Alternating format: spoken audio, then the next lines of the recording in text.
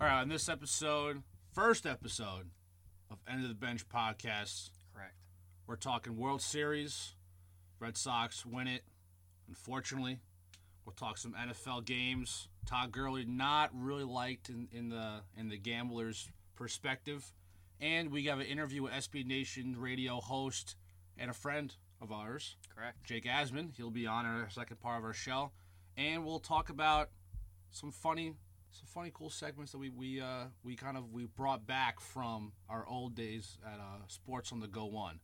So, all right, let's get started.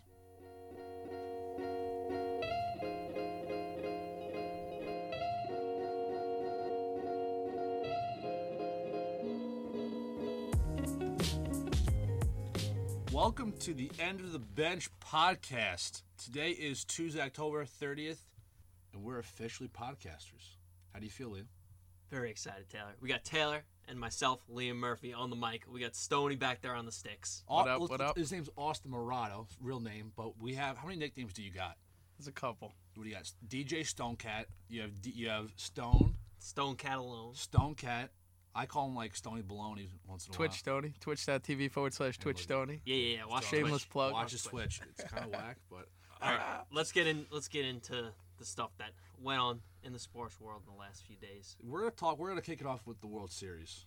Unfortunately, coming from two Yankee fans, the Red Sox did not end up winning the World Series 4-1. Yeah. And we don't have to get convinced that Chris Sale is a savage. This guy came in after he's having some shoulder issues throughout the whole season. Yeah, his velocity was down for a while. Yeah, but dude, he was shoving. He comes when I saw him getting loose in the pen and Buck and Smoltz are talking, I'm like, all right, this game's a wrap. Yeah, it's over. Absolute wrap. He comes in, strikes out the side, and ironically enough, it's Manny Machado who's the last batter of the game, who's talked shit all postseason.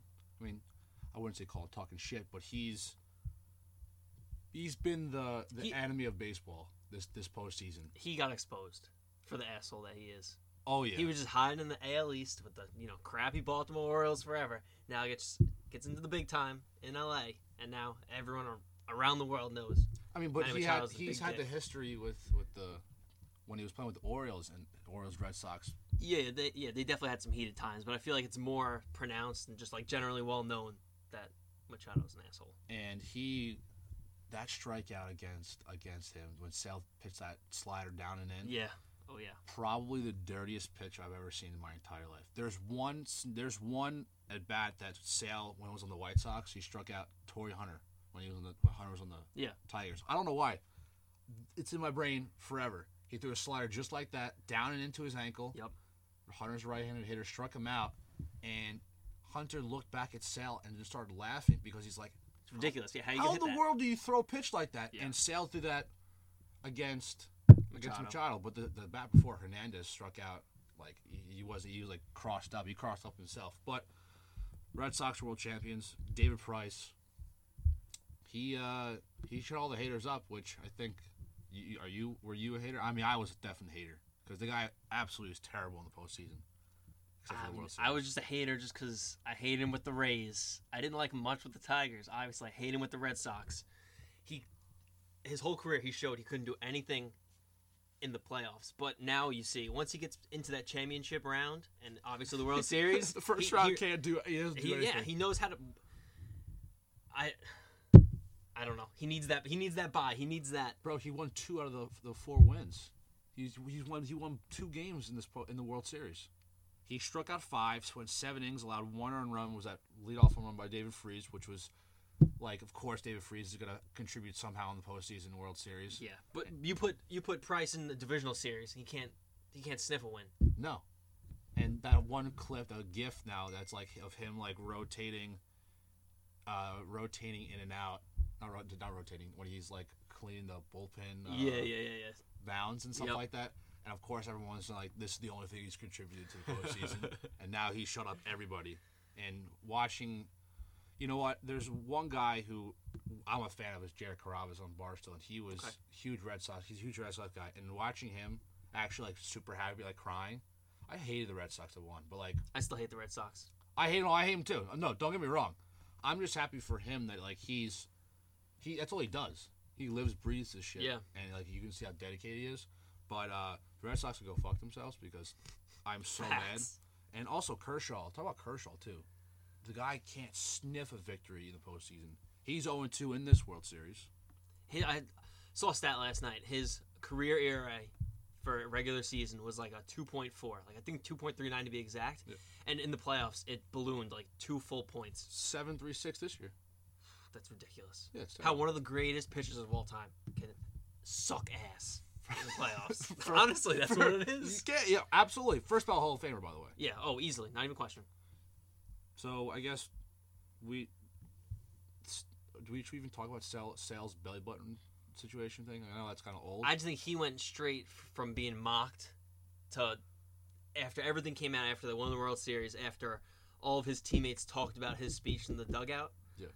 He went 0 to hero. So obviously everyone knows Chris Sale. Whether it was true or not true, me and Taylor have, kind of different beliefs on that. He said he went to the hospital because he had a belly button ring and it got infected. People have been saying it's a stomach issue. It was a whole controversy. Twitter was blowing up, everything. But now he goes from that to having an insane dugout speech in Game 4, which he ramps up the whole team. He gets on the offensive ass. And they come out, score 9 runs, and win 9-4. I really want to know what he said because I remember watching on the post game, and Sale was on the Fox Sports desk, and Big Papi was like, "What? Everyone's asking, what did you say?" And of course, he has little kids there, and of course on TV. Yep. But he's cursing, he's MFing everybody. Oh, you can for sure. Get on their ass. I mean, I don't know if you know like when Hunter Pence on the Giants, or when they were in the World Series, he hyped the fuck out of them. Yeah. During a couple innings prior to them winning. It's like, get your act together. Mm-hmm. We know we can kick the Royals' ass. We know we can beat the Rangers, wherever time he was playing. But whatever, you know what I mean. But he, that's what Sale was doing. And the fact that he was just in the dugout, not pitching, great. And I also, one more point before we change our next subject. Nathan Eovaldi, I don't know how he has a shoulder injury. Bro, dude, I hate that guy. I despise that guy. Oh my God. He was always decent with the Yankees, and they let him go. And of course, he had TJ surgery, and then he. Yeah, but I mean, after the surgery, they just let him go. And of course, the Red Sox sign him, and he shoves for them the whole season, all playoffs. And like you said, his arm should fall off. He's throwing 100 constantly, 70 pitches. And then he was warming up in Game 5 in the pen. After he threw 97 pitches the night before. Dude, it was like Porcello said he was the best pitch performance he's ever seen, which I think it's up there for me. I mean, Bumgarner in the postseason that one year. Sure. I mean, his whole career. He's notorious for it. Yeah. Right, but the fact that he came out of the pen and 6 innings out of the bullpen, disgusting. And it's unfortunate he let up that home run. Like it almost doesn't over. I think nobody will. I mean, people will remember this 18-inning game was one of the best postseason games ever. Yep. But people will remember that he was throwing 100 miles an hour, 100 pitches in the 18th inning. Yep. And shoving, and then he's like, I could pitch again if you need me to. Savage. Absolute savage. Straight savage. I hate him, but he's boss, and he showed it. But what is not a surprise, not surprise, more of a savage mode by the Browns. I think not a surprise at all. I think everyone in America saw this coming like a year and a half ago. So the Browns finally, I'm going to say it one more time, finally fire Hugh Jackson. Jump in that league, Hugh. Dude, it's like what was his record? 334-1. All right. Yeah, the worst ever of someone who's coached like I think 40 games or under. Yeah, it's somewhere around there. But the fact is that you say he was 335-1. Yeah, he's really bad. Let me do some quick math. But he's got two wins this season. So yeah, he won in his first year. Last year he went 0-16. Oh yes. And then he has 2 wins this year. And he's got a nice 2-37-1 record over the last 2.5 seasons. That's wild. Not so good. Not good at all. And the fact that it's because you got to think like here. I think Jimmy Haslam was the Browns owner. Yep. And I think but for myself, I said you can't fire Hugh Jackson because look, the team he's got. He came in when Manziel was quarterback. No disrespect to Manziel, I like the guy who he is now, but as a football player in the NFL, He was not great. No. But the fact he had all these guys, there was no real discipline, and he just kind of fell into this situation where I got to deal with a bunch of these scrub players and try winning some ball games, and he didn't. But now this year, this is the best team he's had. Yeah. Got Mayfield. Oh yeah. They've got Chubb. They got Jarvis Landry now. They got rid of Josh Gordon. Well, I love how we got to see the early on feud between him and Todd Haley during Hard Knocks. Oh, that one scene when Hugh's standing up there, sitting in front of the room, sitting in front of all the coordinators, and he's like, "This is my team. Like, you've been talking to Todd Haley. You've been over here, but it's my team, so we're doing our." And Haley just takes off his hat, puts it on the table, and he looks like he wants to strangle Hugh Jackson, but he can't do nothing about it. Well, he just got fired too. Well, I really don't like Todd Haley. I think he's a fucking dick, to be honest with you. I think he is. I think he's a good play caller though, but also he was with the Steelers, who had one of the best quarterback, running back, wide receiver trios of all time. Right, and all those are egos. All three of those guys. Oh, yeah. And Speaking of the Steelers, a little side note here. Each of the Browns' past 6 head coaches were fired after that season's second game against the Steelers. Yes, that's not wild. That's pretty wild. It's weird. So in 2008, 2010, 2012, 2013, 2015, and 2018, all of this year was week 8. Every other year prior to that was week 17 after they played the Steelers. That's just like crazy. Okay. That's Dude, just a weird. Look at this guy, Stone, coming in with the nice stat. Yeah, pulling out of his ass. I'm doing my research. All right. Wow, look at that. That's pretty wild, though. All right, so Hugh Jackson out, Todd Haley out. You got Greg Williams. I am a huge Greg Williams fan because even after the whole Saints bounty gate. Yeah, no, I think I became a kind of a fan this season because of how much of an asshole he is too. But like, you can watching him, he has like no voice and he's screaming all the time. Oh, and he hates kickers. Absolutely. But the thing is that, I think Jimmy Haslam even said, and also Dorsey talked about if he's going to be the coach for the future. And, they're going to definitely give him a possibility. But I think Greg Williams being the coach, I know that he's not going to call the offensive plays. Yeah, he's primarily defense. Right. Yeah. I just think it's going to be even a bigger shit show than it was before. Because Greg Williams, I think, actually is clinically like a psychopath. Yeah. But I can see that. Do you see, and this is actually, read this before, don't know where I read it, forgot where I read it. This is Mayfield's 5th coach since high school. That's not good. I think that's pretty weird. Oh, I mean, that's definitely weird. I mean, high school, then he went to Tech. Oh, you know what? I forgot about him going to Tech, and then there were two changes at OU. Yeah. Wow, that's pretty crazy. Yeah. All right, let's segue to another firing in Cleveland. We'll get back to football in a second. Okay. Ty Lue of the Cleveland Cavs. He got fired. I don't know what was more disrespectful, him getting fired or AI stepping over him. We're gonna have to talk about that. Have a little debate. But were you surprised about that? This firing, 0-6. Love's gonna be out a couple months. Who knows how many months he's out? I was surprised. I thought they'd give him a little leeway since LeBron left and kind of see what he could do with this young team. Well, young and old team. Obviously, they have some young guys like Colin Sexton in there. But then, you have Kyle Korver, who is, ancient. Ancient is right for. Hey, don't get me wrong. This guy shoots threes like crazy. Oh, he kills it. But I can remember him being around since, I don't know, I started getting into basketball, which was a long time ago. Right. But not good for Cleveland coaches right now.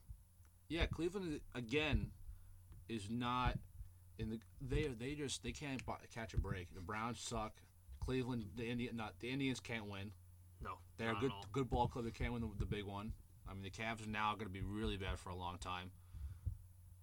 But we were just talking about this before we went on. LeBron. All right, it's pretty obvious he got David Bly fired. Yep, pretty obvious, right? So then Luke comes in.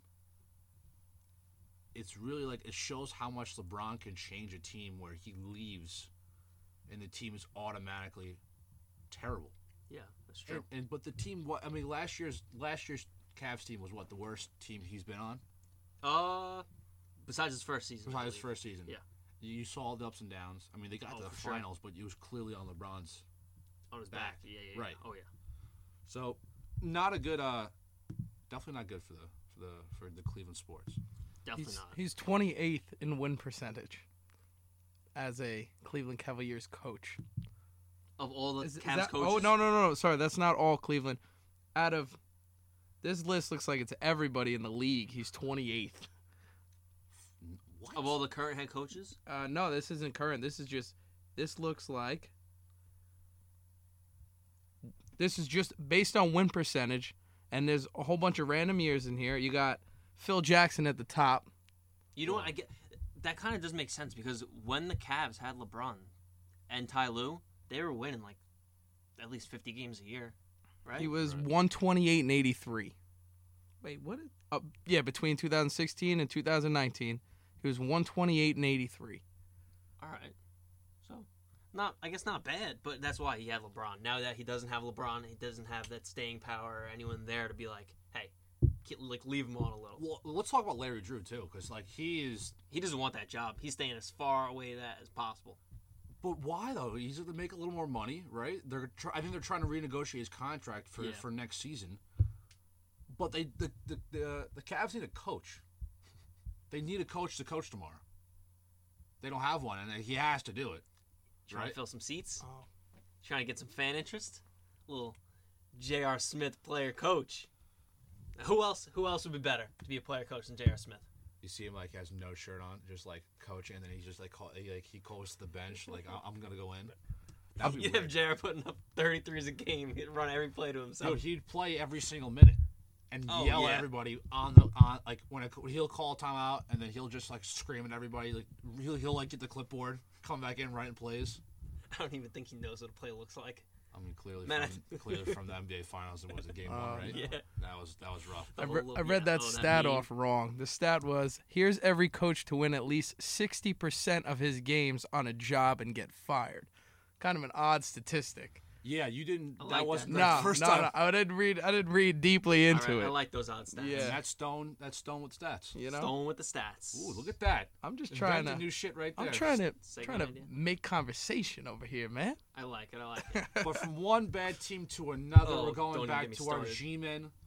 If you guys ever listened to our radio show back in like the last NFL season, Liam knows I went on a huge rant about Ben McAdoo and how he should get fired and never should coach again. Yeah, and I went a little off the rails. I would say so. Yeah, was it a little aggressive? A little aggressive. But this year, I think Pat Shurmur, I think he's got a little more talent than last year. I mean, Saquon Barkley is going to be. I think it was a great pick, absolute stud. People saying, we should have drafted. The Giants should have drafted quarterback. Quarterback should have been Darnold or should have been Mayfield, whatever. I think drafting a running back was a great addition for this team. But they're just not clicking on all cylinders. They're now 1-7. They lost to the Redskins 20-13 last week. I mean, Alex Smith couldn't have had any more Alex Smith games. Such a freaking average game. 178 yards. And 1 touchdown. But you got Adrian Peterson out there, who's 34, 35 years old, looking like a freaking workhorse. Like this is 5 years ago playing with the Vikings. This is the second 100-yard plus game, and he has 290. There's 194 and 199-yard games. So the guy is reinventing the game of running backs, being a running back. I mean, for the first 3 quarters, he was just straight up running through people, like running through them like a wall, just running through people, and then he waits till they get a little tired, getting beat up, and then fourth quarter does his elusiveness, slides right in the end zone. I remember we talked about for just about every show. Every show that came back, like every Monday, we talked about football, right? Yeah. And then we would kick off Wednesday and talk about football too, and our picks and stuff like that. But we always said that it's not Eli's fault. It's the offensive line. It's Eli's fault now. It's Eli's fault now. I mean, all last year, I defended Eli. I know you saying did. It's the Giants' offensive line. Put the offensive line. Eli Manning looks like a lost puppy out there. Like, honestly, this is horrible. He looks like an abused dog. You just put him out there, and he's just waiting to get hit. Every time the rush comes, he's waiting to get hit. And what rush gets within 5 feet of him, he just turtles on the floor. Yeah. Just boom. I mean, look, he's killing the play. It's the old. Look at all the mobile quarterbacks now. All the new draft classes. Everybody that's coming out of the draft now can run the ball. Some sort of running, right? Who's the last part of the generation where it's more pocket passers? It's what Rivers, Big Ben can run once in a blue moon. Yeah. But like the big quarterbacks, big shoulder pads. Yep. Eli, Philip Rivers, and Big Ben. That's all I really can think of. And Flacco, I guess he can run a little bit. Yeah, he can do a little. But like Pat Mahomes, and even when what's his name, Rams. Oh, Jared Goff. Golf. No, I wasn't thinking him. Jackson. Lamar Jackson on the right. Oh yeah, he like can run all over the field. That kind of new generation of more like a college quarterback. Yeah, you can throw from the pocket, but running's a decent part of your game. And Eli got sacked 7 times. It's like he was when he was running out of the pocket. First of all, he's slow as shit. By the way, he is slow as shit. I think we could beat him in a 40. You tie us together, and we'll beat him in a 40. You think so? I guarantee you. You know what we're gonna do? We're gonna do that. We're gonna do that. I'll find out his 40-yard dash. I'm gonna strap up your legs like we used to do back in elementary school on field day. Yeah, what was it? 3-leg race. The 3-legged race, and we're gonna go down to a football field or something. That we're gonna time you. All right, that's fine. We're making that happen. How much you guys actually think you? Let me see. Let me find out what his 40-yard is right now. Yeah, look up what his 40-yard dash is from like combine. Okay. Combine 40-yard dash. Oh God, dude, that'd be first of all, that is fantastic content, by the way. That is some good content. Fantastic content. All right, while Stone's looking for Eli's 40 time, let's move on to a game in which we saw a team use 3 quarterbacks in one play. That was the Saints. That stat when you told me that before the show started, that was pretty dope. Yeah, so the Saints roll out of play with Drew Brees, Taysom Hill, and Teddy Bridgewater all out at once. Taysom Hill, who's out of BYU, he's kind of, honestly, he reminds me like a fullback. They just stick him in there. He does a little special teams kick returning, makes some passes, runs some dives. Yeah, a little wildcat. They had him under center, Bridgewater out wide right, and Brees out wide left. Nothing came of the play. They didn't gain any yards. But what do you think of Sean Payton bringing in all these quarterbacks to his first ballot Hall of Famer? And just, kick him out of the pocket and doing some other things. I think Hill's a guy. I mean, yeah, he had one pass on Sunday for 44 yards, but I feel like strictly his game is going to be the kind of the wildcat running, special kind of plays. Yeah. I think people should not be overblown by that. I didn't even think about this topic until you started saying it. But Bridgewater, nice backup quarterback. But this Saints team, I mean, we saw the first couple of weeks and we're like, is this team going to actually compete this year? They're fucking unreal. Bro, I love their defense. They got a ton of Buckeyes on that defense. Oh, yeah, let's clarify that real fast. So this guy over here is a Buckeye fan, and I'm an Oklahoma Sooner fan. Yes, they played each other the past couple of years. We've settled some bets here and there. We did settle some bets. But we will be talking about college football eventually. Probably on Friday we'll talk some college football. Yeah, for sure. But I hate the fucking Buckeyes. I'm going to say it to the camera. I hate Ohio State. I hate Ohio State because I don't like how they run their shit there. Not a supporter of Urban. I know you're not. That's true. I don't support him. But you support the Buckeyes. Yeah, of course. I got it. So Saints, Eli Let's Apple. go back to Saints.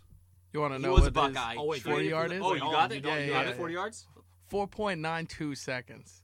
Ooh, I think we have a good shot at beating that, bro. This says it's BS. That's. Where's your source? This is off SeatGeek. They have a whole big thing on every slow quarterback. Go on NFL.com and you can see his 40 maybe. All right, so that's 4.9. But he says he leaves his older brother in the dust. Oh, Peyton's was slow as hell. Peyton Manning. It says Peyton Manning's is. No, it actually doesn't say. But I got Tom Brady's on here. He's mid-5s. Brady wasn't fast either. Brady wasn't fast. Brady was 5.28. All right, so you know what? We're going to pull up some, I guess we can say, why don't we just slower quarterbacks, they're 50 times, and we'll try to beat it three-legged race. That would be great. We'll do it three-legged, and we'll just do both of you guys just to see where you stand. That's a big thing that I always wanted to do.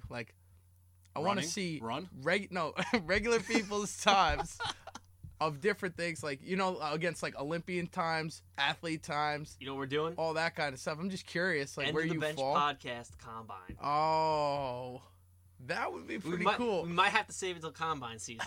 Maybe. Oh, jeez, I want to pull a hamstring. Oh my god, I played an alumni game last week. I'm putting a fat goose egg on the bench.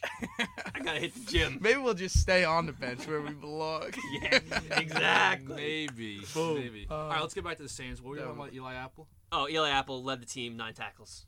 No big deal. Little Buckeye. Of course, traded from the Giants. Of course, gets Shocker. to the Giants, and then he, of course, gets traded, and he plays well. Diggs had a freaking monster game, and Thielen, who I'm so happy this guy is just kicking ass every week. He's getting 100 yards receiving, 6, 7, 8 catches. But the Vikings just not consistent on the defensive side, which is why they got to the NFC Championship last year. Yep. It was all behind their defense. Now they just look. They're just. Bleh. Yeah, I mean, me being living in Minnesota and watching the first couple of weeks. Yep. Very frustrating crowd because they have this talent. I mean, Everson Griffin's just coming back now after the mental issue he was going with. That was weird. That was weird. Very uncomfortable. I mean, just even reading about it. But now he's healthy now, and he'll be. Did he even play? Did he play this game? This is my hot take for the day. I don't think Kirk Cousins has the juice to win the big games.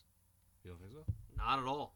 I mean, if he can't even compete with the Saints towards the end of the game. And Brees didn't even have that great of a game. I mean, he's very consistent with passing percentage, but he 18 for 23 with 120 yards. Decent. That's kind of what you expect from Brees. Nothing crazy. I mean, nothing crazy. You usually get to 300, 400 yards, but it's Cousins that threw for almost 400 yards. He did throw a lot, but obviously he has that what's that word? Like that moxie and that leadership. Obviously, everyone knows that you like it clip from him. But there's a couple of clips of him where he's like the pregame, he's getting everybody amped, and I get fucking pumped. But you're right though. It's like it doesn't I don't think he has it. It doesn't always transition to the field, which is what you need that. All right, but let's go to our second to last game. We'll kind of wrap these up kind of quick here. Defending champs are now 4-4. Eagles versus Jaguars. London. London. I loved me some morning football. Woke up at 8:30, hop in the hot tub for a little. Hey. Then just chilling out, watching some football. 9:30 in the morning, making some pancakes. Nothing better. The Jags defense is kind of trash. Yeah. I'm kind of pissed about it because watching the Jaguars last year, trying to just get through the playoffs and actually be amazing. I mean, they had 4 sacks. Their line is still Saxonville. Right. But their defensive backs just look horrible. Jalen Ramsey got burned at least twice, and he couldn't shut the hell up in the beginning of the season about all the quarterbacks he was going to face. And that's the problem. They let up 22 first downs. They let up almost 400 yards total passing and receiving. But Ramsey talks so much shit. Yep. And nothing's translated. No, they're not backing it up. No. I know he's talking shit on himself, but that also then gets to the transitions over to the whole defense. Yeah. And also Bortles didn't have a terrible game. I mean, 24-41 is not great. His win streak in London was blown, though. He was originally 3-0. But him getting benched last week. Yep. And for Cody Kessler. I'll give $1 to anyone who can tell me what college Cody Kessler went to. Do you know? Yeah. I have no idea. Make a random guess. Let's hear it. North Carolina? LSU. USC. That was actually my first guess. I was thinking about that too. I don't know why I didn't say that. Damn. I'll be pulling out some random. Pulling out yes. That's awesome. Pulling out some. You know where I went to college? Where'd you go? Cornell? Yeah. Oh yeah. All right, so let's move on to the game that should have been the Sunday night game. Packers. This game at LA. That was awesome. If you are a degenerate gambler, I really feel bad if you had this. If you rebet money on this game. Oh, there's nothing better than watching the Rams play home games at the Rose Bowl. Oh, there's awesome. And they had the throwback unis on too. Oh my, beautiful. But there's 3 billion people in the stadium. We like our unis on this podcast. It's just classic college stadium. They shove as many people as they can fit. 100,000 plus. It looks awesome. I mean, my girlfriend came into the room and she was like, "Where are they playing? Like that doesn't look like an NFL stadium." I was like, "Nah, it's a college." She's like, "Oh, that's why there's so many damn people." I'm like, yeah.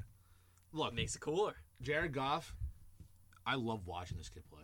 He's so fucking good. 3 touchdowns, just about 300 yards passing. Gurley, unbelievable on the ground again. But the last run of the game, man. The last run of the game clearly could have been a touchdown. And he would have walked in. And he just... Look, if you really think about it, I don't know how much time was left. Maybe like a minute plus. Super smart to do that. Oh, genius. It's like, I don't remember what year, but way, way back in the day, Brian Westbrook did the same thing. Yeah. Went right down to the 1 yard, just boop, fell right on his butt. Because if you give Aaron Rodgers a minute 15, way too much. Definitely. He'll make a play. And yeah, you see just the clutch Aaron Rodgers hitting passes, going out of bounds. Yep. But for the general gamblers out there, they're not too happy. Not at all. The Rams were giving 7.5, I believe, right? Yeah. And they won by 2. If Gurley would have scored with the extra point, that would have made it 36-27. That's 9 points. Yeah, social media was blowing up, and then I think Gurley sent a tweet, and he said, "What spread?" Yeah, what spread? And then the laughing, crying emoji. Like, yeah. Come on, man. You know the spread. You know what the spread is. You know the spread. And then he comes out and say, "Oh, I'm just happy we got the win." Come on, bro. Humble. People are pissed about that. Oh yeah. People are super pissed. I mean, look, I'm not a gambler myself. Yet we might have an upcoming segment where we learn to get into gambling a little. Really? Yeah. Okay. New news to me, but I like it. Secrets. But luckily, we did not. Neither of us bet that game. No. And I usually try to stay out of the betting because, first of all, I just don't really have great luck with betting. I don't. Sometimes I do. I'll just pick a team, whatever. But okay. This was rough. This was definitely rough. But to keep it in the football area of the conversation here, Fitzmagic is back. Jameis Winston is such a bust. I mean, look, the Bucs drafted this guy first overall. Yeah. Thinking he was going to be the savior. Absolutely. They haven't had a good quarterback since Garcia. Oh, boy. That was years ago, right? That was a long time ago. But he threw 4 interceptions. They bench him. But we're going to go in-depth on his contract here, and Liam's got all the details. All right, so this year, earlier in April, the Bucs exercised Jameis's 5th-year option, which guarantees him $21 million if he gets injured this season. It makes total sense why they're playing Fitzpatrick right now, and they plan to start him against the Panthers and just bench Jameis, because if he gets hurt, why are you going to give an obvious bust $21 million guaranteed for next season when you don't even know if he's going to be your quarterback? So I think they just slow play it, leave him on the bench, and then, when it comes next year, they can just release him. He's not going to take the cap hit. They're not going to have to pay him the $21 million guaranteed. And you know what? You restart again. Because I don't think Dirk Cutter is worried about winning or losing games right now. I don't even think he knows what he's doing I think he just needs to get through the season. I think he's getting fired at the end of the year.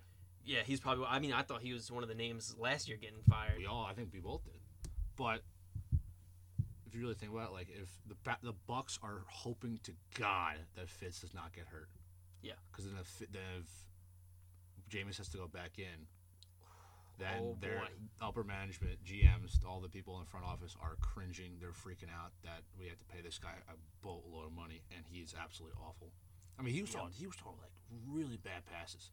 Like, he did a play action, and he passed to a linebacker, and there was nobody there. There was no Bucs receivers there to even remotely close. He's had a rough year, Jameis. With the whole incident at the beginning of the year. That's I don't even know with that incident going on how the Bucs decided, let's just give this guy $21 million guaranteed for his 5th year. Like, wouldn't you think let's hold it off. Like, it's looking like we're not gonna, bring him on next year anyway. But let's just screw it. Let's give him $21 million guaranteed with all of this, Uber stuff going on. And then now he's so off and on. It's honestly weird. But now, to end our first part of the show, Klay Thompson, the game just ended tonight. He absolutely went off. In 3 quarters, just like typical Warriors fashion. Yes. Was it 14 threes, 52 points? Yeah, he broke Steph Curry's 3-point record, which was at 13. Put up 52, then got ran into by his own teammate, busted his head open. A little quick, just like hockey. Hop in the locker room, quick 2 stitches, right back on the bench. Headband on. Headband on. He's not taped soft. Up. He's not soft. He's not soft. He's just a little weird, though. Clay. You're weird. I think you're weird. That's what I'm saying. Everyone's weird. Everybody's weird. But the fact is, I'm pissed. Like, come on, like keep the guy out there. I want to see him put up 80. I want to see him put freaking 100 points. Yeah, what they took him out. They took him out in the third. After 3 and change in the third. Yep. Left in the third. Yeah. That's a long time. Keep chucking up threes. That's what I mean, especially when he's hitting that crazy rate. Uh huh. I don't know, but that's the Warriors. Hey, I mean, it's working, right? Rest your players, and you win this many championships as they have. Yeah. All right, so that was our first part of the show. Our second part coming up is our interview with a buddy of ours, Jake Asman. He works for SB Nation in Houston. He has his own radio show for SB Nation. Also does some stuff for ESPN covering Astros, Texans, and the Rockets. So fun interview coming up. That is brought to you by nothing, because we don't have any ads. But if you'd like to be on our show and we would like advertisements, we'd love that. So here's another shameless plug. Big shameless plug, people. All right, so here's our interview with Jake Asman. All right, so our first guest from the end of the bench is Jake Asman. He's worked for ABC News, Fox Sports, NBC Sports. He's on the Olympics. He's done Ithaca broadcasting. He's worked at ESPN, and now he was a Sports on the Go 1 anchor just like us, host just like us. He worked at WFAN, and now he works at Sports Nation. He's a host, and he does some work for ESPN. What is it? ESPN 975. Jake, thank you for coming on. We really appreciate it. How are you? I'm doing good, guys. Thanks for having me. I appreciate it. Yeah, no problem. Just to get started off real quick, obviously you're a noted Ithaca alum. You got myself and our producer, both from Cortland alums. What do you think is going on? What do you think is going to happen with the 60th Cortica Jug coming up this November? Well, that's a great question. If you had asked me this last year, what do I think is going to happen? I probably would have said Cortland's going to win, because they had won, I think it was, 7 in a row, or even, it might have been 8 in a row, I don't remember, going into the game last year. I got a chance to go to the game last year, so we're all kind of just thinking, all right, how do they think they're going to blow it this year? Because, like, the ways that they have blown these Cortica Jug matchups, it's just been incredible. I mean, 2 of the games have ended on, like, last second, like, dramatic, like, botch plays that made Sports Center. But last year, Ithaca really kicked ass, guys. I mean, the freshman quarterback at the time for Ithaca, a kid named Wahid Nabi, threw a school record 6 touchdowns in the game, and Ithaca blew out Portland. It was unbelievable. And this year, Ithaca's got a pretty good team again. So I don't know. I mean, logic would say, oh, Portland will bounce back, but I don't know. The Bombers look pretty good this year, so it should be another good game. All right, yeah, I know. I'm pumped. I was there in 2016, and it was pretty crazy scene. I think it was in Portland that year. But yeah, definitely should be a good game. I've always wanted to go to that. I've always, kind of the party atmosphere is the coolest part about it. Everyone's drinking all day, and then the game is either you're not coherent enough to go, or you go to the game and the game's always fun. But I think I'm gonna have to are we to go this year? Are you to go this year? Maybe. When is it? It's on November 10th. Oh no! We'll work on it. We'll try to make that happen. All right, so let's get started. So you've had, for such a young guy, you've done a ridiculous amount of stuff. Start out with, honestly, talk about you doing your radio, your broadcasting, and then the Asman Buick show in Ithaca. Because the fact that you started out in college, I mean, I had a little radio show as well in college. How important is that for you when you start out your career? Very important. And I'll tell you what, it even goes a little deeper than college. I was really fortunate. I went to Syosset High School on Long Island, and Syosset was one of, I think, at the time, I don't know if it's changed since I graduated. At the time, it was one of 3 high schools on Long Island that had a high school radio station. So ever since I was in 9th grade, I had the opportunity to, get on the air and host a talk show and do play-by-play for Syosset Braves football, basketball, baseball, lacrosse games. So I knew very early on, probably when I was like in 6th grade, that I was interested in broadcasting and it was something I wanted to pursue. And I had the opportunity as a 9th grader to start pursuing what I wanted to ultimately get a job in. So that really, I thought, was the start of, I don't know if it gave me a leg up or what made me really discover the passion I had for it. And then getting a chance to go to Ithaca, what made Ithaca so much fun was for a smaller school. It did have a great communication school, and one of the incentives of going to Ithaca was the fact that because of the fact there's not as many students as, let's say, a Syracuse or another big-time major communication school, you get opportunities to get on the air right away. You don't have to wait, till you're a junior or senior. You don't really have to pay your dues, so to speak.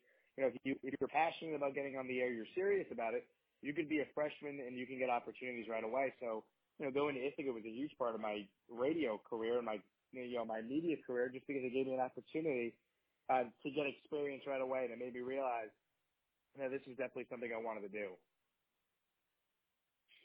Going to Ithaca and knowing that Syracuse is the #1 broadcast journalism school for sports and just journalism in general, and knowing how hard it is to get there, how awesome does it feel that you did so well at Ithaca and now you have this job at SB Nation and you didn't have to pay the $60,000 a year to go to Syracuse and may not even have a job out of college or even a year out of college? Because, I know how hard it is. You know how hard it is to get a job out there. But how nice is that you got to really excel at Ithaca and didn't have to go through the process of even getting into Syracuse, or maybe you did get into Syracuse. I don't know. It's funny. I got into Syracuse and I was seriously considering going there. The issue was the price was way too much and the financial aid package I was being offered from Syracuse, it wasn't as good as the financial aid package I was offered from Ithaca. And I knew Ithaca had a really good program, and I had a chance to actually tour the school when I was, I used to go to a summer camp called Camp Canadensis. And one of the things that we did at the summer camp is the older, like the CITs and the super seniors, which is like the 15 and the 16-year-olds, every summer there'd be a college tour trip where you go and look at colleges for 3 days. And every other year, Ithaca, Syracuse, Binghamton, and Cornell were part of this college tour. So when I was on this college tour, when I was a 16-year-old camper at Camp Canadensis, we looked at those 4 schools. And I remember going to Ithaca and saying, wow, like I never heard of Ithaca, but like I got to be honest, out of these 4 schools we looked at, it was Binghamton, Cornell, Syracuse, and of course Ithaca. I liked Ithaca the best, so I just always knew in the back of my mind, hey, like, a really nice school. This would be cool. And I had no idea I'd end up there, but I knew they had a good communication school. So when I applied, and I got in, I seriously considered it. And then they gave a really good financial aid package. Ithaca, by the way, is now $60,000 a year. It's also a private school, but I got very lucky with the financial aid. I wasn't paying, or not me, my family wasn't paying the $60,000. So financially, it made sense to go. The communication school was something I was really intrigued by. And it worked out. I'm glad I made that decision, and I had a great 4 years, and I definitely have no regrets about how things unfolded. Doing the Asman and Buick show in Ithaca, and then you brought it to Sports on the Go 1. The transition from doing it from college to bringing it back home. First, talk about the transition, bringing it down here, and also how did you guys form together this great relationship? I don't know Dan Budick as much. I think I know about him a couple times. Me and Liam met a couple times, but I've just seen from social media you guys are like best friends. It seems like, and you guys are even keeping in touch now. So talk about the relationship between you two and how the show even started, and then bringing it back to Long Island. Sure. So I don't even know if you know this, Taylor. Dan and I went to high school together, and so we've been best friends since I was in 8th grade. We had all our classes together in 8th grade. We didn't really know each other in 6th or 7th grade, but 8th grade, for whatever reason, we had a very similar schedule. It just kind of worked out that way. So we became really good friends in 8th grade. Dan's a Mets fan, but he's also a big Jet fan like I am, and we like the Knicks, we like the Islanders. So we rooted for pretty much all the same teams. And even though Dan was a Mets fan and I'm a Yankee fan, we always talked baseball. Dan religiously listens to sports talk radio just like I do. I grew up listening to WFAN and ESPN New York, and I've always knew I wanted to go into talk radio, and that was kind of similar to Dan. So we became friends right away. And then when we got to high school and Fast had the radio station, we basically started doing a variation of the Asman and Budick show when we were in high school. And we ended up, of course, both going to Ithaca for a similar reason, to communication school. And that's kind of where the show started. Just the fact that we were friends. We both were interested in radio. We took it very seriously, even though it was a lot of fun. We treated it as if it was a job, even though we weren't being paid to do it, obviously, in college. And one thing led to another, and then the opportunity with Sports on the Go came about when we graduated from Ithaca, and it worked out, and we did the show for the last year before I moved down here. Yeah, that's pretty awesome. That just seeing something, go from 8th grade to, a dream and then a reality. That's pretty cool. I guess that's kind of what we're hoping to do. But we saw, you worked at WFAN. You said as a kid growing up, you listened to a lot of sports talk radio. Obviously in New York, you really only have two choices, WFAN or ESPN. What was your go-to? I listen to both guys. That honestly is the real answer. I like specific shows. I didn't really have like an allegiance to a station. It's funny, when I was working for WFAN part-time, and I was still with Sports on the Go 1, we were at the Super Bowl, and I was talking with Michael Kay, who does the afternoon drive show on the competitive station of the Fan. And, I was just telling him how, like, it's kind of funny. Like, I could be, working at the Fan or taking the subway in to go work a shift, and I'm listening to you guys as I'm on my way to go work for the competitor radio station. He thought that was funny. So, no, honestly, I just listen to shows. I listen to both stations. I try to be as informed as possible. Because when I was doing the show on Sports on the Go 1, we were doing basically a New York talk show. So you try to listen to other people and you try to read everything and you just try to be informed. And I enjoy it, honestly. I still listen to a lot of New York talk radio, even being down in Houston. And it's pretty cool to be in Houston because there's 3 sports talk stations out here, and I'm constantly listening to all 3. So I don't really have an allegiance to a station, so to speak. I just try to listen to what is entertaining and what I think is good radio. All right, I like that. For your experience at the Fan and also the experience you've done with the Asman View Show before you went up to Houston, you've had some pretty cool guests on your show. Talk to me about some of the cool guests you guys had on the Asman View Show, and then some cool people you've met at the Fan. I mean, did you get to see the Pope himself, Mike Francesa? Did you get to meet him? Or, I mean, I remember you had Joe Buck, if I'm not mistaken, on the Asman and Budick show. I thought that was, that's an all-time highlight for me. I don't know about Liam, but for me, I mean, that's an all-timer for me. So talk about both those and what kind of experience that made for you and Dan. Yeah, for sure. As far as people I met at the Fan, I mean, I met all the hosts that you hear all the time. I board up some of their shows. I mean, like I used to board up Evan Roberts' Saturday show, and my friends from home called me Evan Roberts because I'm a redhead just like him, and I want to go on the sports talk radio. So I told Evan that, and he thought it was hilarious that I was board hopping his show or whatever. So. I met all the guys that work at the Fan. I've had a bunch of them on the show. Bart Stout was one of the first guests I had on here on SB Nation Radio when I first moved down here. I formed a relationship with him when I was in the building, and he was nice enough to take some time to come on.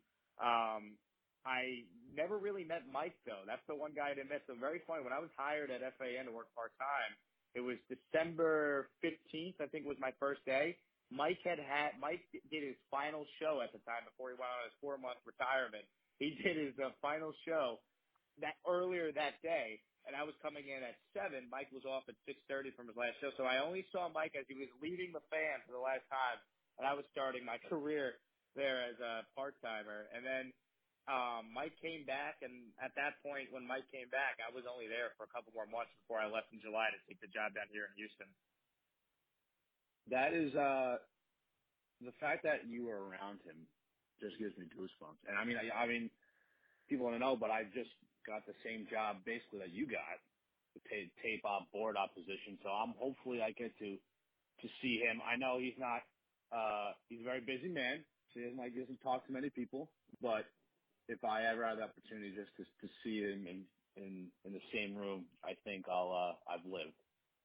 Yeah, it's pretty cool. I mean, it is funny that he's broadcasting from the Mike Francesa studio, and it's and now he's back, and on the plaque you'll see it when you go in there, Taylor. Like it literally says the date that he worked at the Fan, like 1989 to 2017, and they're gonna have to update that plaque now. But he's back, and it looks like he's not going anywhere.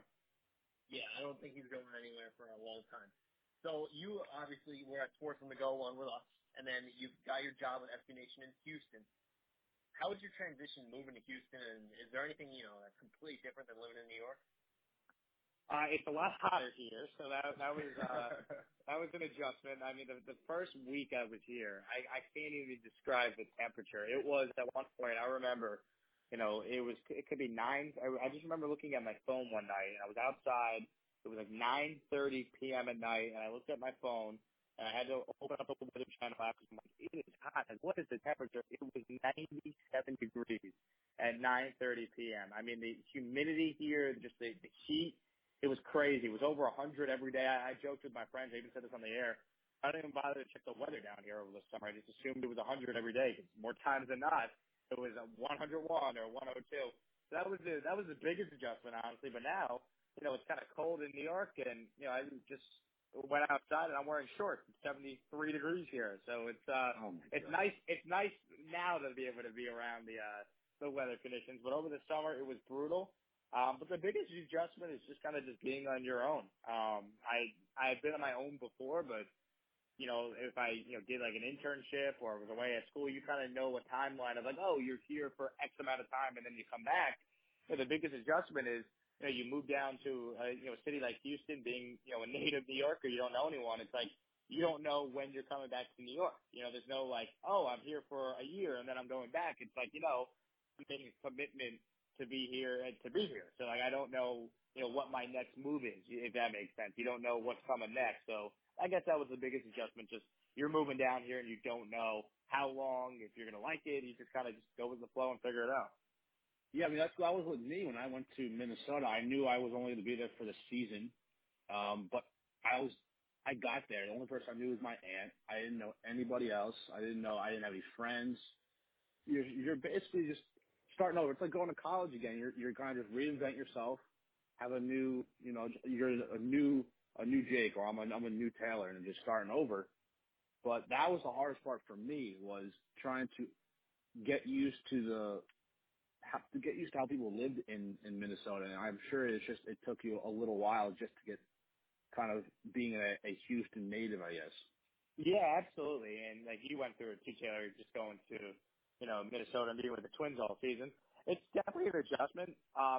I don't know. Like I feel like I had it better than most of them. Like I've always been able to kind of just go with the flow and meet new people. I mean, I said this earlier with a different question, but like I went to summer camp for 10 years. 7 of the camp for 3 as it counts their every summer. I was away from home and my home friends and my family for a week at a time. I did an internship in Brazil for 6 weeks during the Olympics in 2016. So like I've been away before, and it's definitely an adjustment being in Houston. But it's not something that you kind of, it's not hard to, I guess, get adjusted once you get here, and then once you're kind of in the midst of doing your job. There are some days where I'm so busy, or there's some weeks that kind of just fly by because you're always doing something that you kind of blink and you go, wow, I've already been here, since July, and it's about to be November. So like, I think it's just, you want to keep yourself busy, and you just want to try and have some fun when you're down here, because, we work in sports. It's supposed to be fun. Yeah, that's right. So let's get to sports, actually. There's been a lot going on with Houston sports recently. I want to talk about the whole, Rockets-Lakers scenario, CP3 and Rondo going at each other. Do you have any inside takes or inside, I guess, information? What we're trying to say is, if you have any breaking news or any rumors, please tell us so we can break it. Yeah, I wish. I'll try and get some sources for you. Well, I'll tell you what, you guys are New Yorkers, and I'll become a Knicks fan. I saw Tobias Harris after the Rockets played the Clippers the other night. I was at the game, and I actually have interviewed Tobias a couple of times. His really good home friends played in this basketball league where I used to do some media work for. So I met Tobias and interviewed him or whatever. So I went in the locker room to say hi to him. I was like, hey, Tobias, off the record, please sign with the Knicks. He's like, you going to ask me this every time I see you? I go, come on now, I am. So I'm trying to get Tobias to sign with the Knicks. But he's a free agent this offseason. Yeah, exactly. So I'm doing my best there. But as far as like Rocket scoops or Texan scoops, I can't really help you there. But I will say, as far as the Lakers Rockets, Spitgate thing, I thought that was the most ridiculous thing I've ever seen. And the idea that Chris Paul got suspended for 2 games, I thought was ridiculous. I mean, the guy's like, Rondo spit in his face. What's he supposed to do? Just stand there and take it? I think CP acted how any of us would act if we were in that situation. So I didn't get Chris Paul being suspended there, but, whatever, it's over with. And it's good for the NBA. I guess we're talking about games in October, which is not something we normally do. Yeah, true that. Yeah, it's having that drama early, and I'm sure covering it was even better because you had the next day when you were on the air. It must have been great. I mean, how long was that segment for you? It had to be like, what, half hour, 45 minutes, and you have people calling in. They're bitching and moaning about what did CP3 do? He got fined, $500,000?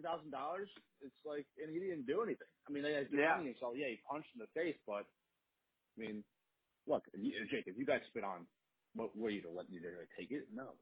Exactly. And, it's funny. So down here, I report for ESPN 97.5. I'll get audio, do some social media stuff for them, for the teams. I host nationally, but that became a national story because I'm on SB Nation Radio, and that's something that, from a national perspective, everyone's talking about. So I ended up getting a chance to talk about it from a national perspective, too. But all the Rockets fans down here and all the people that cover the Rockets and Houston media, I mean, that was a big deal for a couple of days down here. It certainly was. Oh, I'm sure. Now, talking about the Texans, we'll get into the Astros in a second, but the Texans, they're finally starting to click. The defense is finally starting to click. I mean, they just barely beat, Brock Daddy and the Dolphins on last Thursday, but the fact that they're starting to click, they took a little long. They lost to the Giants the first couple of weeks of the season. Watson's starting to play well. I mean, Hopkins, it looks like every single week he's having 2 or 3 one-handed catches. I mean, that one-handed catch he did on Thursday night was maybe the best catch I've ever seen, like up what's like Odell level of one-handed catches. But how awesome has it been to be in the same, like you're talking to Watt and talking to Watson and Bill O'Brien as well? It's been really cool. I've always wanted to cover a team. When I was at Ithaca, we covered the Ithaca Bombers as if they were an NFL team. I mean, with the access we got. So, you didn't really get a chance to cover a real team. I think it was D3. Cornell was in the same city, so we did a little, Cornell hockey was a big deal. But, even when I was with the fan or I was at home, I wasn't really covering a team. So getting a chance to actually, be in an NFL locker room every day, attend press conferences, go to games, and kind of just see how things are done in the media perspective.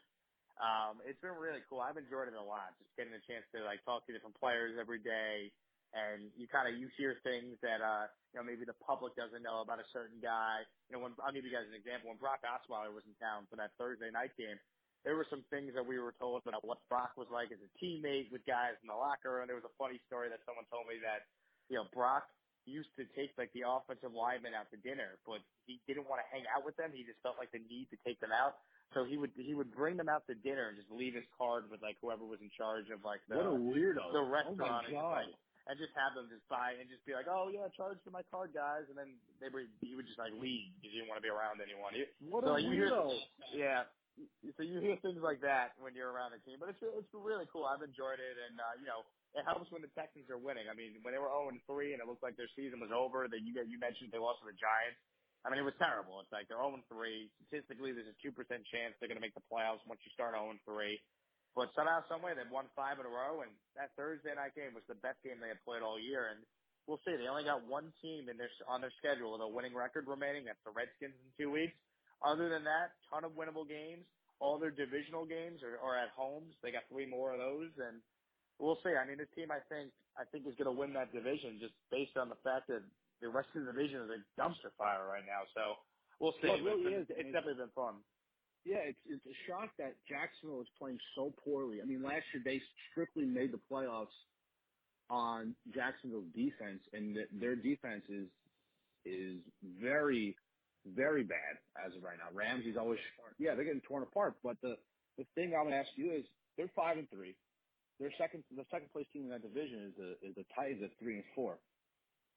Like you just said before, you think they're a clear cut to win the division, and then what about going to the playoffs in the AFC? It remains to be seen. Yeah, it remains to be seen. I think they're going to win the division just based on the fact that they just, to me, right now, they're the most complete team. I think out of the teams that are in it, they have the best quarterback. Now, you could say Luck maybe you would rather have him than Watson, but I don't think the Colts is a serious contender. So out of Marcus Mariota, Blake Bortles, and Deshaun Watson, Watson is significantly better than the other 2 guys. You look at the Texans defense, J.J. Watt's back to playing the defensive player of the year once again, which has been amazing to watch. Devian Clowney is trying to get a new contract, and he's been having a great year. Tyrann Mathieu has been unbelievable in their secondary. Kareem Jackson's had a Pro Bowl type of year at the safety spot, and he can play corner for them. He does everything. They have a solid nucleus, and despite the fact their offensive line leaves a lot to be desired, it has been improving the last 2 weeks. So I think as long as Watson is healthy and they protect him, they should win that division. And then you know what? You win the division, you get a home playoff game in the wild card round. You know, why not? Why not the Houston Texans? You never know. So I think they're a dangerous team. I don't think they're as good as, let's say, New England or Kansas City. But you know, I think you can make a case they might be or the third or fourth best team in the AFC, and it's the playoffs, so you never know. So I think they do have a chance, and it will be fun. We'll see what they can do. Watching Deshaun Watson though every week has been fun because he's healthy finally, and you can just see the potential he has. He's going to be a star in this league for years. Yeah, you've seen the shades of him from last year when that Thursday night football game when he just like completely off. But if you go back to what you were saying about Watson over Luck, I would definitely take Watson over Luck any day because I want my quarterback to be able to snowboard without tearing his AC joint. That's nice as well. I agree with you there. What was it like seeing Brandon Weeden get one snap on Thursday night? It was incredible. I mean, we all were just standing up in the press box, and you know, we were trying to document it with our phones and say we were here the night Brandon Weeden took a snap at the end of a game. I mean, it was incredible. I mean, what an unbelievable moment. And Brandon Weeden, I'll tell you what, Brandon Weeden, that man has found a way to have a nice career in the league. He's never going to be a starter, but he's made a lot of money, and the guy gets to just stand on the sidelines and hold a clipboard. He has mastered the art of staying around for a long time. I bet you Brandon Weeden will be the next Josh McCown, a backup quarterback. The guy just knows how to just stick around for a very long time. And he's beloved by everyone in the locker room, and he'll make a lot of money. Josh McCown's like a lot better than Brandon Weeden. Brandon Weeden kind of reminds me of like Mike Leonard.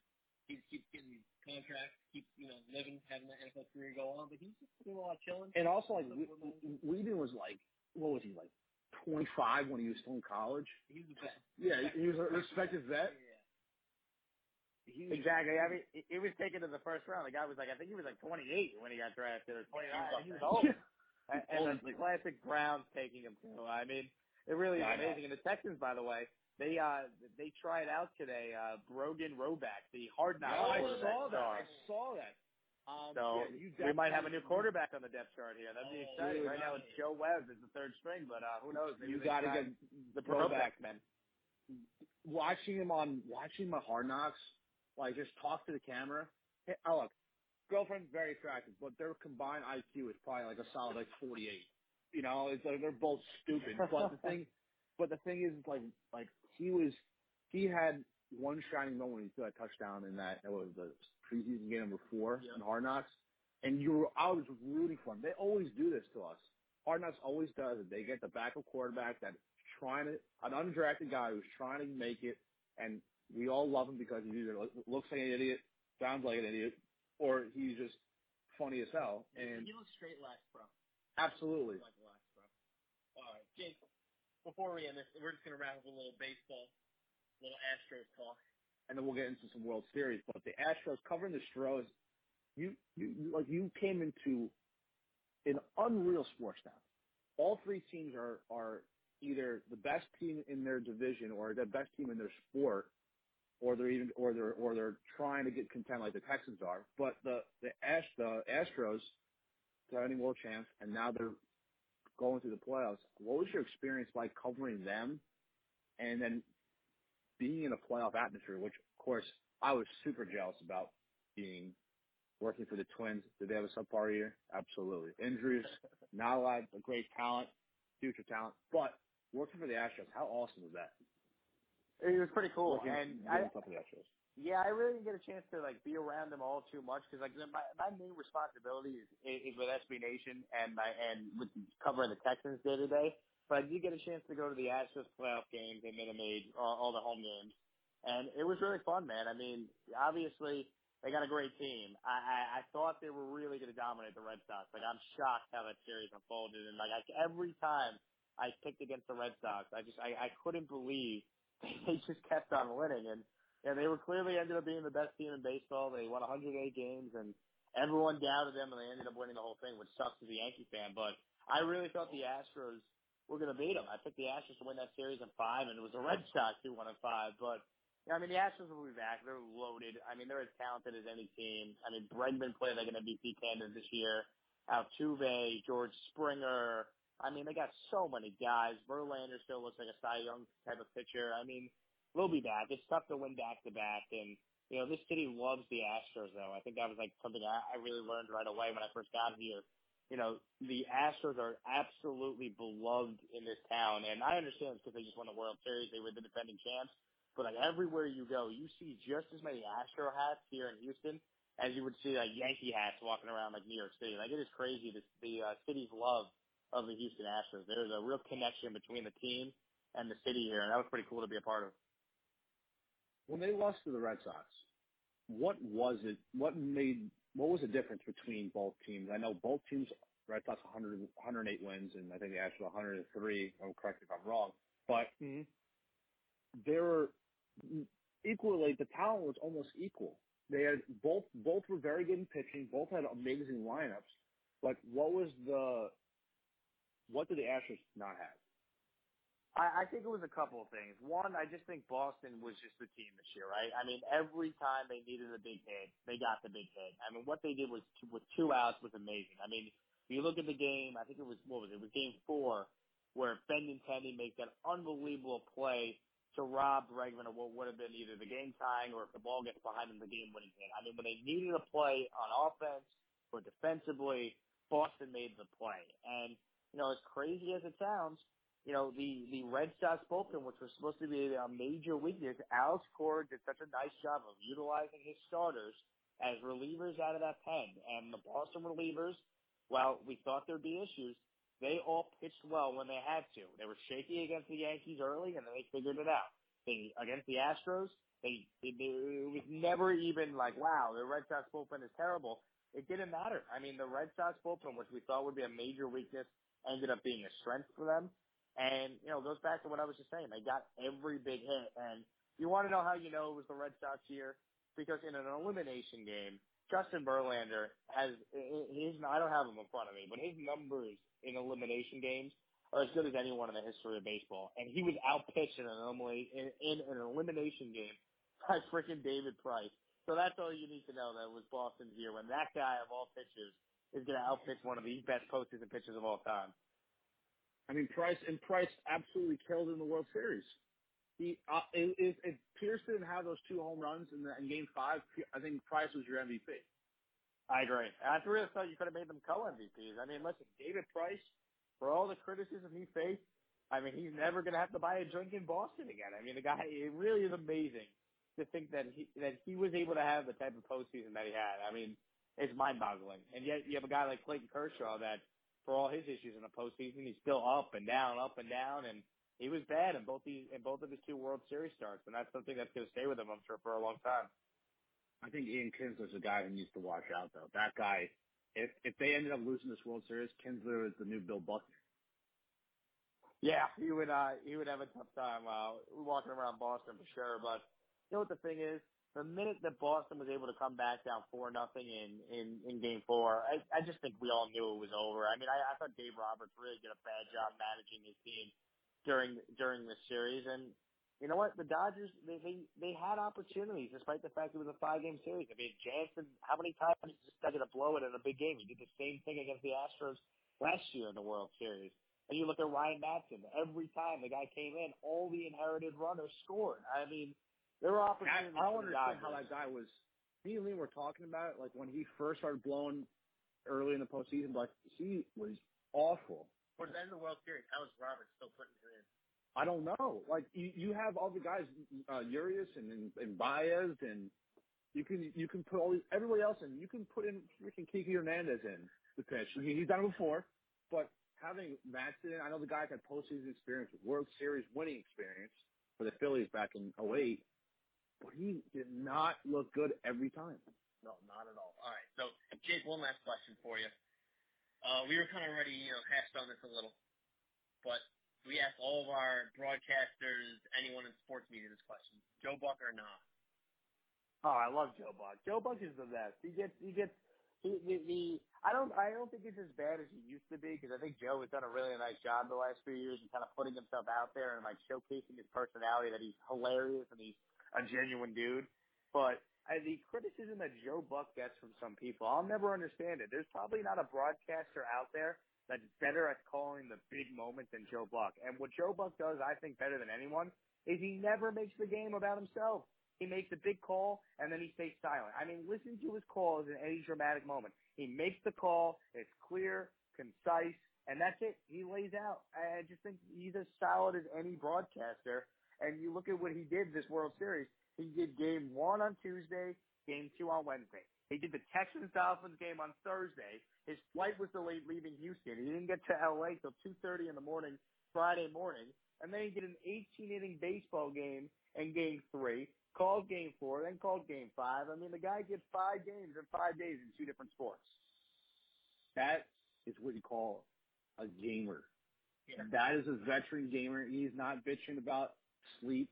You don't even notice. If nobody said anything about that, I saw that tweet. The fact that he did all that in a couple days is unreal. And that 18-inning game must have killed him. Absolutely must have emotionally and physically drained him. Yeah, he still had all the energy though. I know. Me, I was out by like the 15th inning. I watched the entire game. I was like, I don't know how he's doing this, man. This is stupid. Because you get to the ballpark a lot earlier than fans do. You're 3-4 hours early. So. Yeah, for sure. I think he's as good as anyone, and he's also a really nice guy. Like, I'm definitely biased on this because I met him, and when I was in college, he made time to come on a college kids radio show, which he didn't have to do, a couple of days before the Super Bowl, and he's as genuine of a person as anyone I've met. I really would recommend reading his book. His book that he put out last year is awesome. So many funny stories. I bought it. I haven't read it yet. I haven't read it. I think it's called Lucky Bastard. It's as good as any book I've read. I don't read a lot of books. I'm not a reader. I'm more of a listener. But I'm a talker. I'm a talker, exactly. Like I'd rather listen to a podcast or listen to a radio show than read a book. But the few books I have read, that was one of them, and it was as good as any book I've ever read. You know what, Jake? We hope you're the next Joe Buck because you're a stand-up dude. We really appreciate you coming on, and don't be a stranger because we might want to have you come on and talk some more drama about the Rockets and other Houston sports, all right? It sounds good, Taylor. Hopefully, the Yankees, they make some noise this offseason. Very important. I'm already waiting to see. I'm already pretty excited to see what Cashman does because they got to respond after the Red Sox win a championship, of course. I know they need to make some moves. But all right, Jake, thank you for coming on. We will talk to you soon. All right, thanks for Jake Asman coming on the show. That was a good interview, right? Yeah, that was awesome. You know what? He's a good dude, and hopefully he said he would come back. Recurring guest. Be cool. All right, so let's get... Bombers suck. I'm sure you're not going to like that one. All right, let's talk with some cool, funny segments we actually just thought about on the spot. And this first one is called Stats with Stone. Stats with Stone. So Stone... Hey, you struggling over there? A little bit. It's a little bit. Too many S's for you? I know. What's our stats? All right, so a stat of the day is Kansas City Chiefs have won all 8 coin tosses this season. That's some weird shit. That's a weird stat. And if I was a mathematician, I could whip you up like the percentages on that. Just don't hurt yourself. But, yeah, we're not. You think that's harder than winning 8 NFL games? No. Can you even figure that out? Like before a game, what's the percentage? Or does that just bring you into betting? I ain't got that. Yeah, that's betting. That's I all can't betting, do that, right? What I do know, why they're winning all these coin tosses. Andy Reid knows his way around some coins. Probably using that a lot of vending machines. Dude, he's a big fella.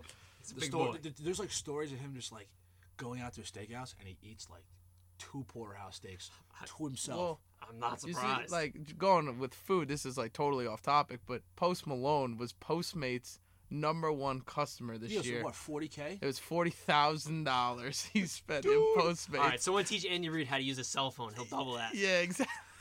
You ever see the photo? There's a photo. I'll text it to you. We'll put it on social media, whatever. There's a photo of Andy Reid holding one of those laminated play sheets. Yeah. And then the bottom photo is a diner menu. Oh, my God. Oh, no. That's horrible. Isn't that funny? They did him dirty. On that. But so stats with Stone, I like that. So if Stone could come up with a stat like this every show or every Monday. Yeah, I don't know. We'll figure it out. Okay. So our next one, top performer, we did this with our last show. Yep. My top performer from last weekend was Oklahoma State football coach Mike Gundy. They beat Texas thank you for that. But the guy said some pretty funny words. Twitter was going crazy about the whole ordeal, and he doesn't give two shits about it. We'll play that clip right now. Criticism where? From where? Outside noise. From where? Twitter, radio. Yeah. Oh, I'd give a rat's ass about Twitter. It's a platform for people that are sitting home drawing an unemployment check, sitting in front of a keyboard. And, Gundy, he's just like, the fact that he can just say that, and he's such an old school coach, and, remember that rant, I'm a man, I'm 40. Oh, yeah. And now this, and he still has kind of like a tiny mullet right now. But yeah, he's still rocking it. That's my guy for this week. All right, my top performer for this week, actually from tonight, got Klay Thompson. Like, we already talked about him a little in the beginning of the show, but put up 52 points in 27 minutes. Went 14 from 24 from the three-point range, and the Warriors just came in hot, put up 92 in the first quarter, finished with 149, beating the Bulls, who had 124. I know we talked about this before, but I really want to reiterate, like, the fans, if fans are seeing a freaking blowout, and look, they were in Chicago, so all the Bulls fans, they already know they're going to have a rough year already. Oh, yeah. But if you're a Bulls fan, if you're seeing Klay Thompson, he's racking up points like this, I want him to fucking stay in the game, right? Oh, hell yeah, of course. But Kerr's doing it because he doesn't want the players to get hurt, or it's nonsense. It works. I mean, would you want to see this, though? I was like, why did he get taken? I looked over to you guys. I go, there's 3 and change left. I know we talked about this before, but there's 3 and change left on the clock. Run up the score. That's what I want to see. Who gives a shit? That's what I'm saying. I mean, yeah, then you go into injuries like you're saying, but... Remember last year he scored 37 in one quarter? Yep. How awesome was that? Give him the fourth quarter and let him take 12 shots. Yeah. He literally should just be... You should hand the ball to Klay and let him chuck threes from... the rest of the game. Another 20 at least, right? At least. 20's a lot, but I think he could have done it. I think he could have done it. Absolutely. Get fouled, drive in a couple in the lane. Exactly. Probably pretty sick.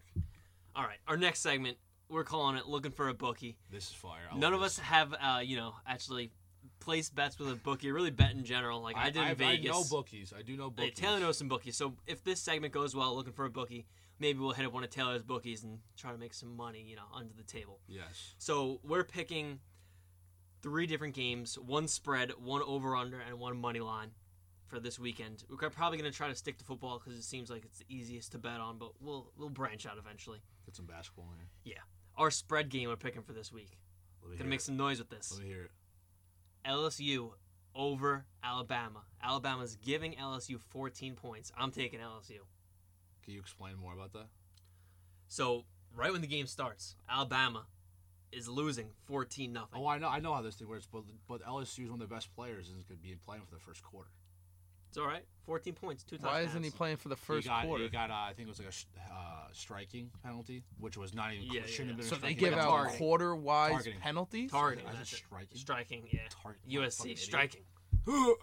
No way. So he can't play the first quarter? He got NCAA will give out crazy-ass suspensions like that. Like John Manziel got suspended for 1/2 for signing autographs and profiting off them. 1/2 of one game? Correct. Or 1 quarter? One game? 1/2 of one game. First and second quarter, so like the first half. Yeah. I mean, he said it was crazy stuff, so yeah, you get 7 minutes of the first quarter you're not allowed to play. Imagine that. That's coming eventually, right? They'll find a way to do that. 2018. It wasn't even like the whole. I mean, like the NFL's got their own shit they're dealing with. Oh yeah. But like this play, if you go look it up, it was terrible. It wasn't even a. I can't believe it's. What was it? Was it targeting? Yeah, but it wasn't a good call.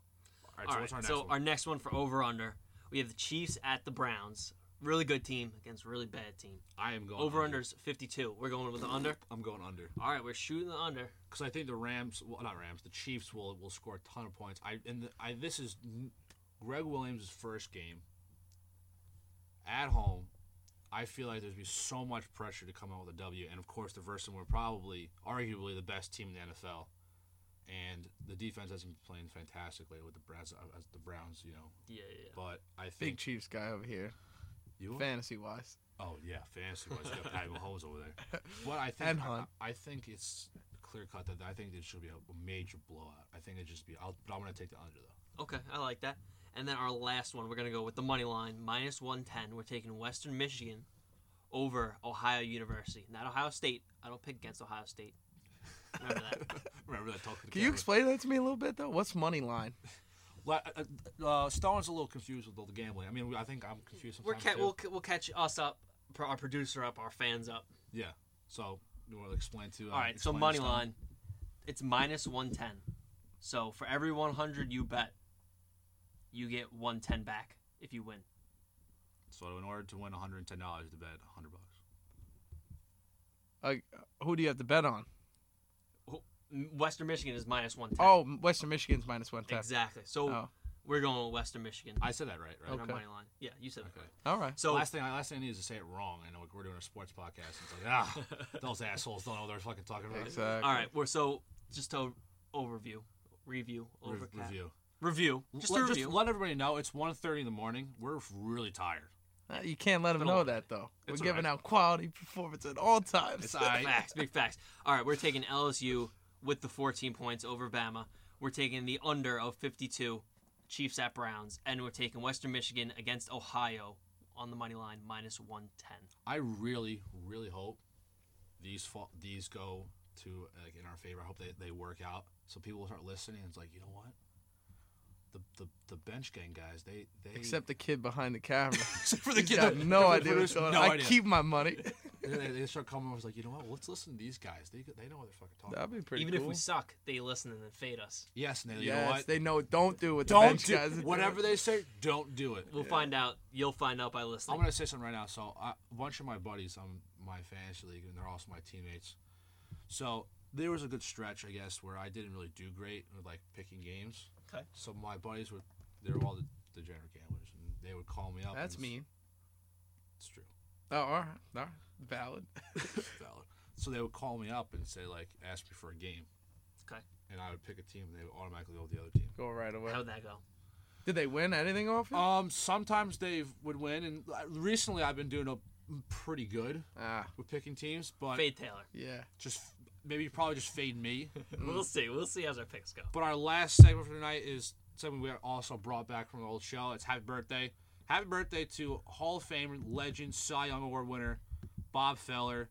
He is won the World Series in 1948, ERA title, Triple Crown winner in pitching, 8-time All-Star.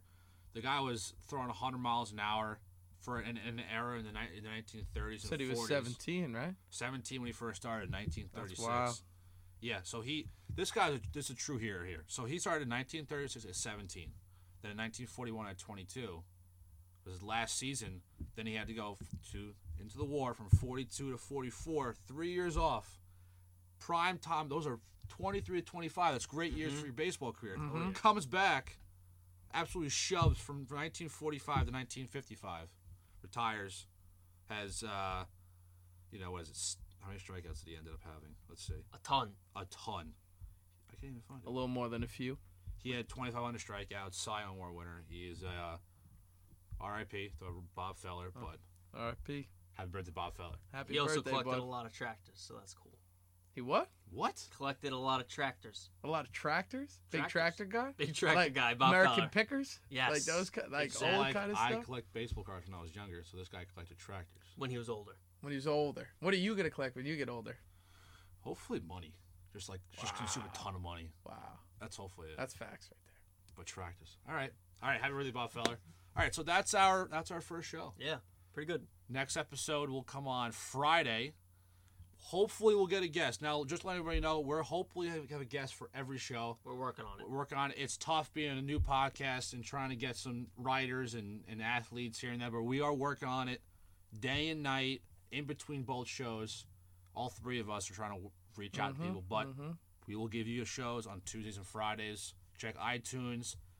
Any last words, Liam? Nope. You, Stone? What's poppin' Instagram? All right, what's poppin' Instagram? All right. We will see you guys on Friday. Put the fucking mic on. Mic is on.